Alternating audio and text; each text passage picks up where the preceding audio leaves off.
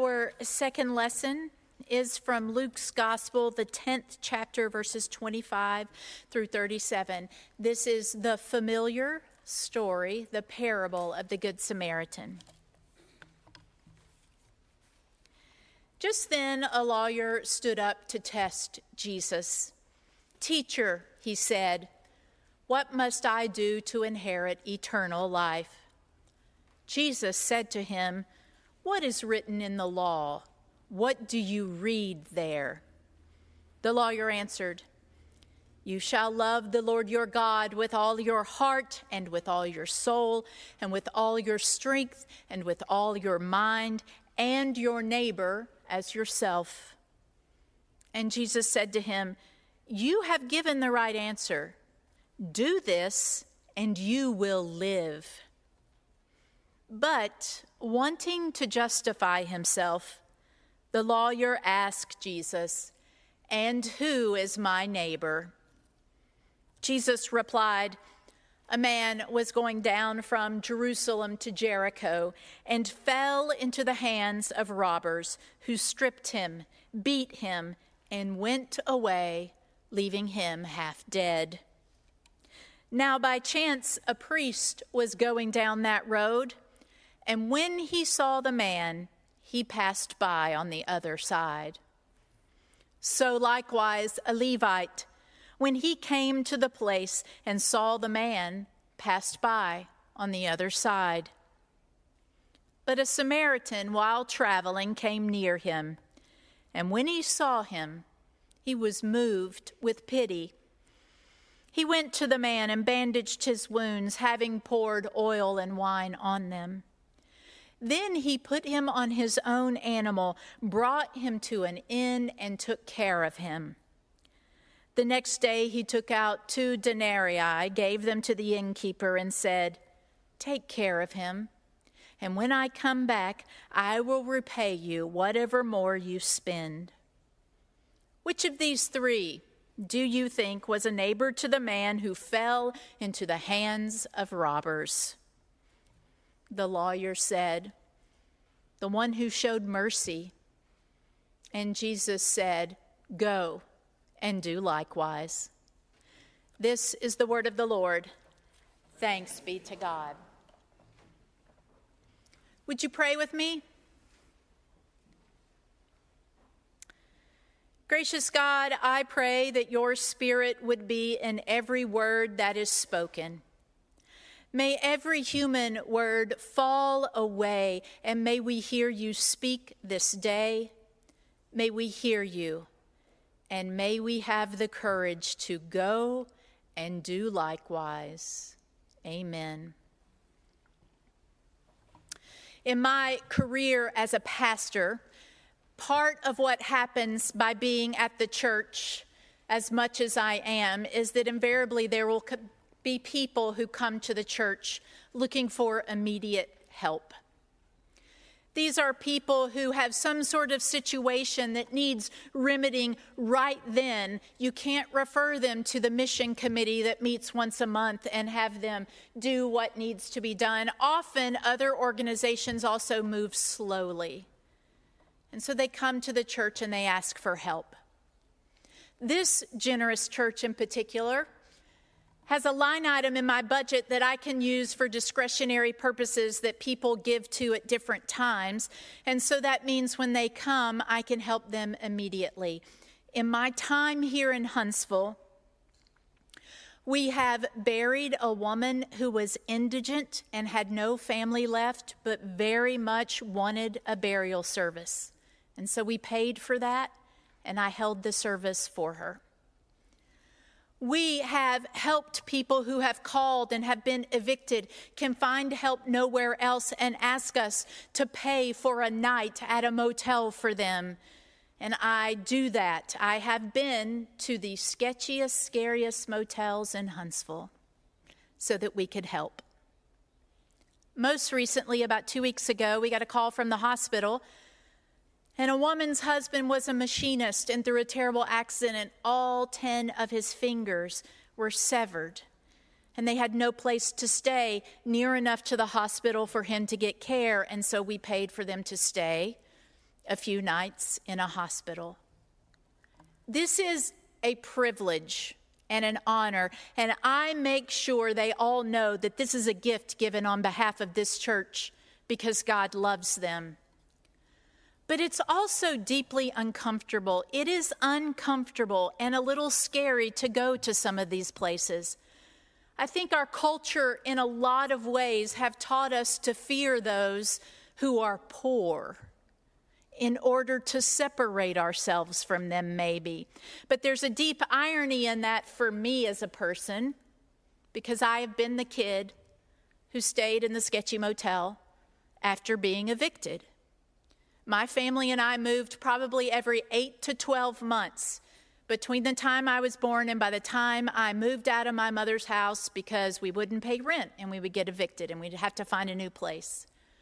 And so I've been that person. But I'm so insulated in my life. So much of my life is lived around people who look like me, who have jobs like me, who send their kids to schools like mine, that I find myself walking into those places and thinking that somehow I'm on another planet with these dangerous people, when really, they're just people, God's beloved children who need some help. But I'm always surprised at how uncomfortable and fearful it can be. We have this story of the Good Samaritan, and it starts with a lawyer who probably knows how uncomfortable and fearful it can sometimes be to help people. This is not a lawyer of the kind that we are used to, who has something to do with civil laws or criminal laws. This is a lawyer in their religious tradition. This is a person who knows the laws and commands of God so well that people will come to him with questions about how they should live. He is a lawyer in the sense that he knows the laws and decrees of God. And so when he comes to Jesus, and the text says he comes because he wants to justify himself, and I think, same lawyer, same. How many times have I wanted to justify what I was already doing so I didn't have to do something new? But he comes and he knows the commandments. He knows he's supposed to love his neighbor as he loves himself.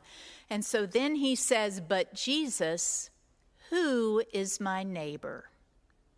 Now I imagine what the lawyer is hoping is that Jesus will give him a definition of neighbor so that he can follow it and check that box and he can remain righteous. Maybe he's hoping Jesus will say, anyone within 3 square blocks of where you live is your neighbor. And if you've got that covered, you're fine. You'll be a shoo-in. Maybe what he wants to hear is anyone between Airport Road, right, and California is my neighbor. No more, no less. If you can just cover that, you'll be fine. That's what he wants, and what he gets is a story. And the story begins this way. There was a man stripped and beaten and left for dead on the side of the road. The fact that he is stripped is important because that means that no one can tell who or what he belongs to. If he were dressed a certain way, they might know that he is a faithful Jew and certainly will help those. If he is dressed another way, they might think, ew, that's just a Roman citizen. I'm not going to do anything with that. But it's just a man, a body, a broken body at that. And so the first person to come along is a priest.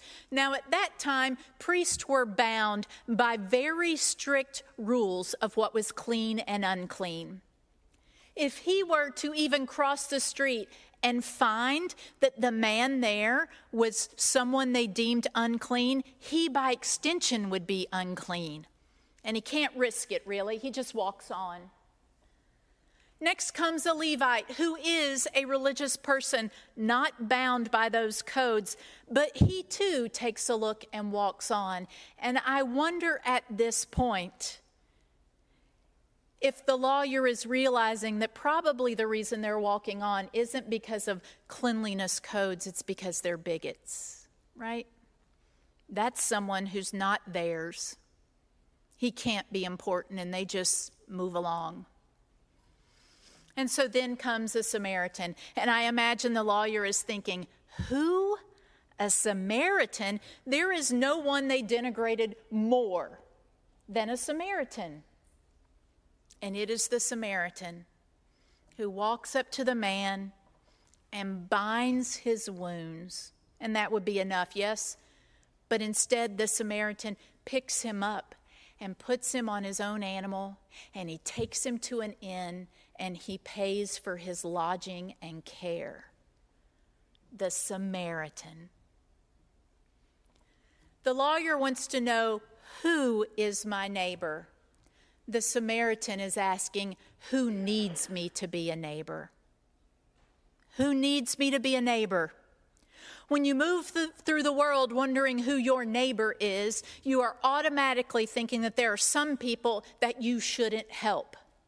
But when you move through the world like a Samaritan and you ask the question, who needs me to be a neighbor? Then the world opens up. And there are no delineations on who needs someone to be a neighbor. When the lawyer says at the end, well, obviously the one who was the neighbor is the one who offered mercy. Mercy, remember, is offering compassion to someone who is powerless. If you wonder why I have hope for the world, it is because the Christian church is really the only place where we ask, who needs us to be a neighbor? We're not asking it at Publix. We're not asking it in a book study. We're not asking it in any of those other places. But in the Christian church, we come together and we ask, who needs me to be a neighbor? We ask it in institutional ways. That's what your mission and evangelism dollars go to. That committee is prayerfully discerning who needs the most help in the coming year. It's also answered by people who come to the church, and it's answered by you as you live your life and as you try to follow in the way of Jesus. The bottom line is everyone is our neighbor because everyone is a child of God. And so instead of asking who is in and who is out, we need to ask the question, who needs me to be a neighbor? You know, I move through the world confident and secure. I don't show a lot of weakness. And I imagine that you, in a lot of ways, are the same.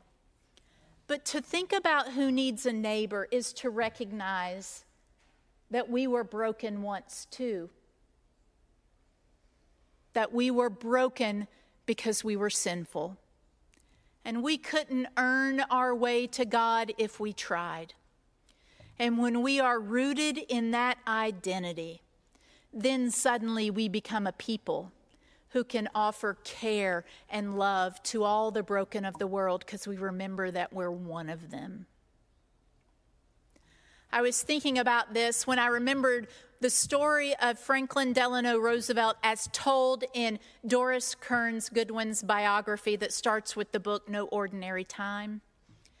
And she talks at length in there about the beginning of Roosevelt's career.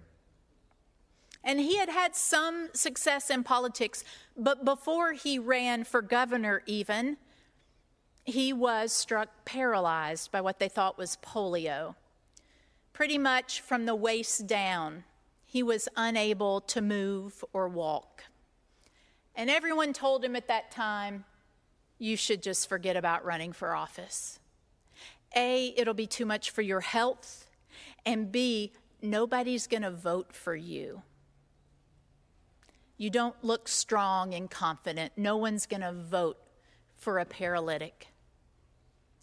And so Roosevelt did some things to help answer this because he felt like he still had something to give. He still wanted to serve. He had these braces that he wore on his hips and on his legs. He painted them black, and he wore pants that were a size too big so he could pull them over the braces and no one would ever see them. He would practice standing up and looking pleasant, even though it was painful and even though it was hard. He even developed this way of moving just his hips so that his legs would move too and shuffle along, and so it looked somewhat like he was walking, always portraying strength. In one of his political campaigns, actually more than one, they actually built a ramp and they drove him in his car up to the lectern so he could speak. And everyone thought, wow, what a show that he did that. He had to do it because he had to. He couldn't stand anymore. Always portraying this strength, but there was one place where he made sure to show the extent of his brokenness. And that was the many times during the Second World War when he would visit a veterans hospital. And there were so many young men in those hospitals who had lost limbs, who found themselves maimed and wounded.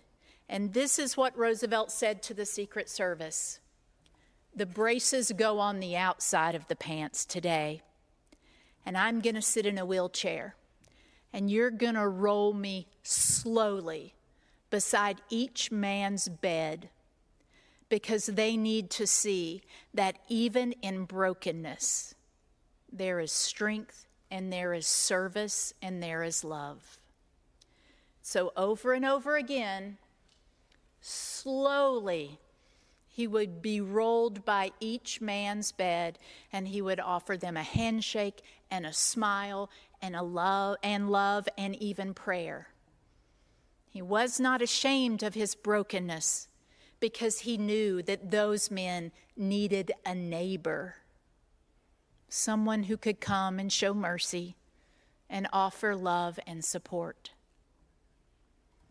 Whether you are strong, whether you are broken, whether you know that you are broken or not, because you are a follower of Jesus Christ who was broken for us, because of that, we move in the world asking the question, who needs a neighbor? Maybe it's someone in the pew next to you. Maybe it is someone out in the community. Whatever it is, we trust in God to show us who needs a neighbor, and then we offer mercy and love, and then we go and do likewise. It is the greatest hope of the world that this church stands. And for over 200 years, people have come in and out of its walls wanting to learn how to be a neighbor, needing God's grace and forgiveness, and wanting to turn around and offer it to others. This church gives me hope, and I hope it does to you too. And so next Sunday, we'll gather and we'll commit ourselves again. We'll commit ourselves to following in the way of Christ. We'll commit ourselves to being the church. And your stewardship gifts are a small part of that, but your heart that wants to move in the world asking, who needs a neighbor today? That's the hope and strength of Jesus Christ. Let us go and do likewise. Even when we fail and do it poorly, we try again and again, because Christ has never given up on us, and we will never give up on Christ's work in the world. Amen.